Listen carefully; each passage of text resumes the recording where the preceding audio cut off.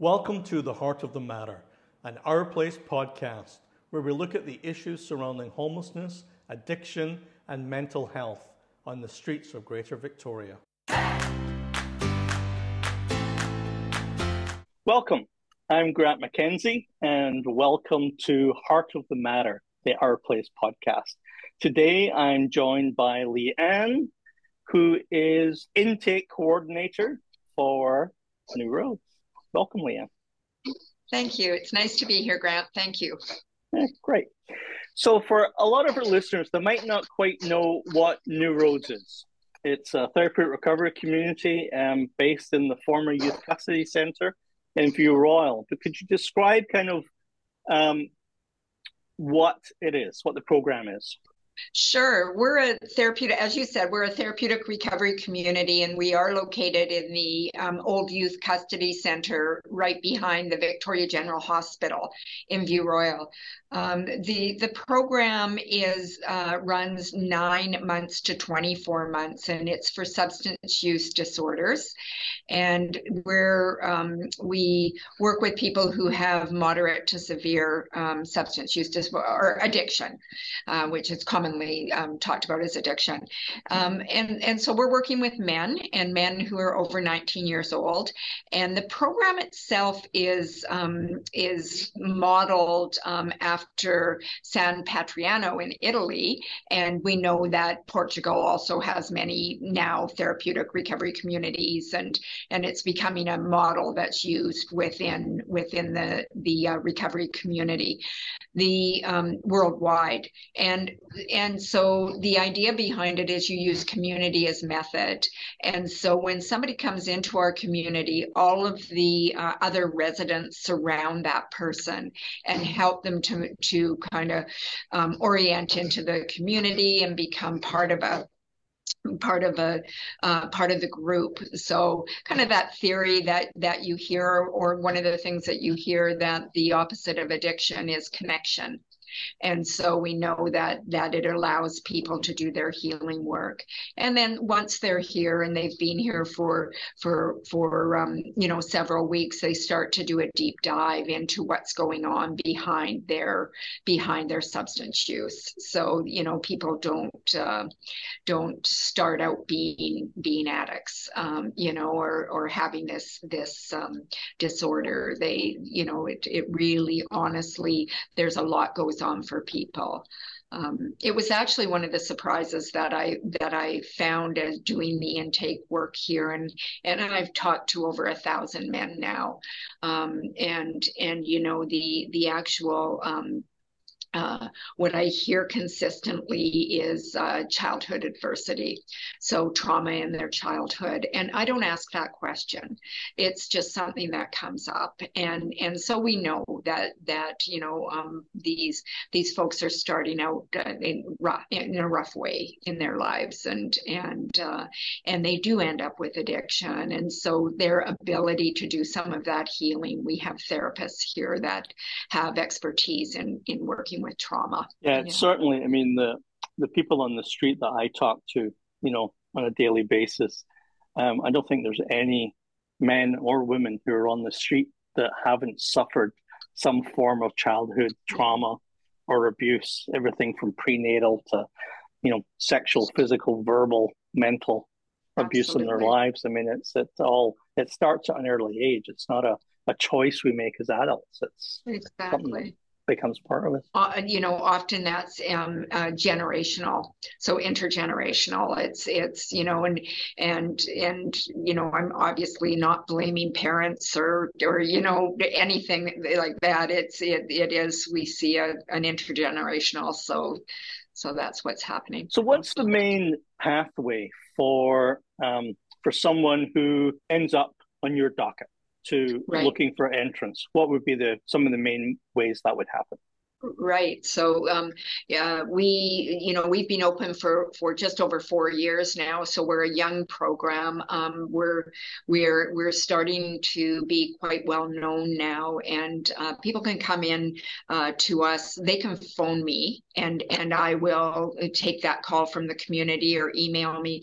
Most of the people from the community that find their way here, if they're not already connected in with a service provider, they find us on Our Place website. And so, New Roads has a spot on that website. We're a program of Our Place, and so my contact information is there, and I try and get back to people as quickly as possible. We most of the men that we're working with, they do come to us through either one of the island health teams, like through detox or stabilization, through hospital. We have a lot of people that come in through hospital. They've overdosed and they're in hospital, and so that's kind of a moment of clarity that they have a chance to think about some treatment options. And then also through the BC corrections. So they come to us through mostly VIRCC, or the Vancouver Island Regional Correctional Center, where I go out every week and interview men in the correctional center for that are considering or wanting treatment. And we work very closely with the courts here, and they help to make that possible. Yeah, I've always found it quite interesting, the breadth of the clientele. Like, I remember there was one person there who needed some extensive surgery, but they had to be sober for a certain period of time before the doctors would agree to do that. And then so that's definitely the health system, and that's kind of the kit for someone to get sober. It's then the prison, and of course from the community. It's quite something. What does success look like at New Roads, and how does it differ from other programs? Right. That's a great question, and something that we often talk about amongst ourselves, not only the staff but also the whole community, the residents here as well. So success. So one of the things that was a surprise to me when I started to work here was the extent of the medical needs of people coming in, the physical needs. And I think it was something that we probably underestimated or didn't consider the extent of that when we were planning this program. And so, success is that we help 10 people complete their hepatitis C treatment last year. Very expensive treatment that is not available to somebody who's on living without housing. But I often think about we graduate. When people graduate from here, we do a big celebration, and there's a blanket ceremony, and it's quite quite an event. But when you think about people being here 30, 60, 90 days, which is your average treatment center that you would find on the island here. We're way up around, 80% of our people stay that long, and then on from there. But when I think about success as a frontline worker, and what touches my heart when it comes to success, we have a morning meeting. This morning, somebody stood up and said they've been substance free for 10 months. Somebody else said 6 months. These are people who have lived on the streets for decades. They're people that I met at Our Place downtown. I think of one person that I came downtown and did, and was helped by the staff at Our Place, and in the drop-in there. And when I showed up, he was so far under the influence that he was sitting in the middle of the sidewalk. We helped him move inside. He didn't come in that day, but he ended up in hospital, and he came in. He's graduated. He's now working full time. He's reunited with his family. This is what's happening happening here is that, people that have had, as I said, decades on the street are, when they either come in through hospital, sometimes they come in through corrections, but they're all the same people. It's just where we catch them in the cycle. Yeah. It certainly seems like New Roads gives the hope end of the spectrum. I mean, we talk about hope a lot, and hope can just be getting someone off the sidewalk into a nice warm place where they can have a cup of coffee and a conversation. And then the end result, or the end of that rainbow, is hopefully graduating from New Roads. It's quite spectacular. It must give you a real sense of joy when you see those graduates, when you see the evolution of the people that come there. Yeah, I mean, words don't even describe what we get to see here and the miracles that are happening here, and the appreciations of the family, but the people themselves, they just change from when they come in to when they leave, and we see it at the beginning when they're here in the program. They're pretty self-centered, and as addiction and recovery goes, very self-centered, and what can I get? It's kind of that scarcity mentality, and then something will happen here where one of the other residents will end up in the hospital or something, and they'll say, oh, I sure hope they're going to be okay. And it's like, oh, compassion. Okay, so now you're starting to care about yourself and the other people in the program, your peers. And then they start to care about themselves, their peers, and the whole community, and the running of the community. The residents run the community here, so they do all the maintenance here. They do we have as you know, Grant, but for the purpose of this, we have an extensive garden here. We have chickens, beehives. We have a kitchen that the residents partake in. We do have a chef here, and he teaches the residents how to cook. Everybody that comes into our program has to do a stint in our kitchen so that they know how to cook when they leave. Sometimes it's rehabilitation, but a lot of times it's habilitation. They've never learned any of this. They don't know how to be. And so it's teaching that and learning that, and those are the miracles. Those are the successes. Absolutely. Yeah. And I've noticed that you've just recently opened up a new sort of children's area for when family comes to visit. Is that one of the main motivations for people, is reconnection with family? Is that one of the reasons why they want to go into recovery? A lot of times I hear, it depends really. And surprisingly, a lot of times people coming in from the BC Corrections stream, I hear they want to reunite with their children. It's mostly their children that people are interested in. People that have been living rough on the street for a long time, it's mostly they're looking for reunification with their family of origin. Although it doesn't always emerge as a motivator. Like, that's not the first thing that they tell me when I talk to them. It's when they've been here a while and they see other people, their peers, reuniting with their families, and then they're like, well, I wouldn't mind calling my sister, my dad, or my mom. And I mean, these are relationships that, quite frankly, they've burned down. Like they're honestly, there's so much damage in those relationships.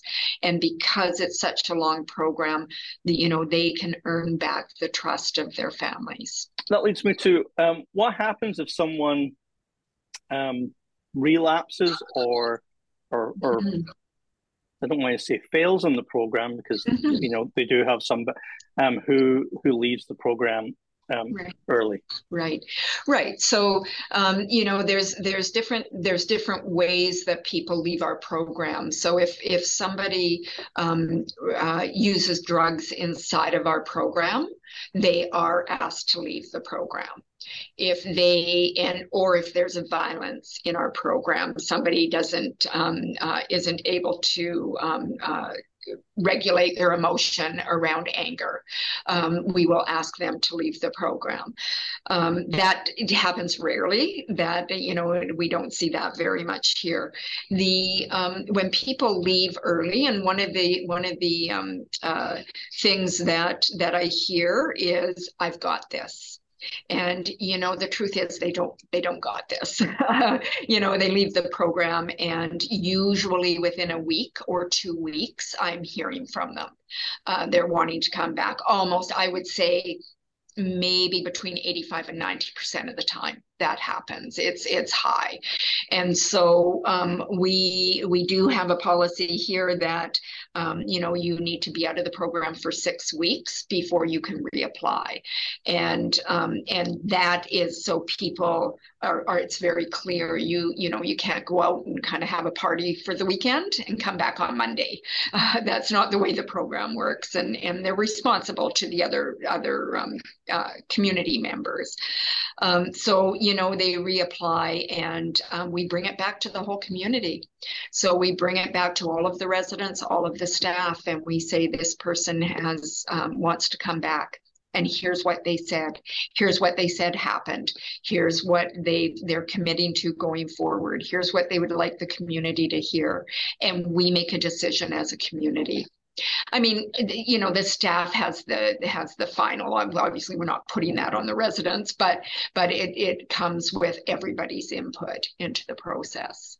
Many people have been here more than once. And what happens when someone successfully graduates the program? What's the next step for them? Yeah, so by the time somebody's left our program, they're in the 4th phase, and by that time they've developed a sober community, or a recovery community outside of our program. So they're going to meetings, whatever they are, the AA, NA, Smart Recovery. They have a sponsor. So they're already connected into the recovery community and the alumni from our program. They come back and take people to meetings. And so they have a whole community around their recovery. They have, they're working either part-time or full-time, or they're going to school. So they've got something to do during the day. And they've got housing. So we help them with housing. Sometimes they go into our 2nd stage housing, which is called JMAC House. And that is only available to graduates from our program. People who need a little bit more support, they're not quite ready to go out into market rent. But many people have now reunited with their children, and they go back and are able to, you know, be in market rent and be with their children. It's a very good day at New Roads when we have people are graduating. For example, in January we had 2 individuals who graduated our program, and you know, and they're both working full time. They're both very involved in the recovery community. They both, one went to market rent and one went to JMAC House, and so, you know, they're connected. We kind of have a forever connection here. They can always reach back in. We have a continuing care provider here that reaches out to people. Yeah, I think that's great. And I also know that a lot of your graduates and people in your program work with another Our Place program, Our Workplace, and get into employment through that. And so there's a real symbiosis between all the programs, I think, is really cool to see. Yeah, they definitely do. And it makes a difference because, you know, there's people need to be comfortable where they are. You know, if somebody has lived for decades, you know, rough on the street, and they go into a workplace where everybody's in suits and ties, I mean, it's almost a setup for failure for that person. You know, we really try and work with people to ensure their success as best we can. We don't have crystal balls, so obviously we can't tell for sure, but we've seen some amazing successes here. Excellent. Well, anything I've missed? Yeah, the one thing that I would say is that, it is taking the whole community to do this, as you've kind of alluded to, and it takes the island health teams. It takes the teams at the Our Place, all the sites. We work with Kool-Aid Society. We work with a lot of different teams to make this happen. What we know is that, for somebody to be in prison for a year, to be in treatment is half the cost. So, it has a good economical value as well as, the money that's saved. The person isn't going into hospital every month or every 2 months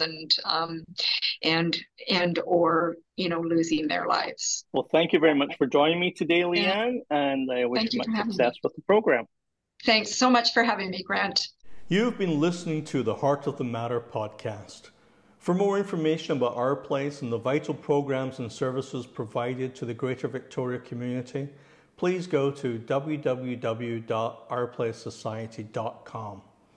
Our Place is a registered BC charity. You can donate by visiting the website or by calling 250-940-5060. Help us to bring hope and belonging to those in need.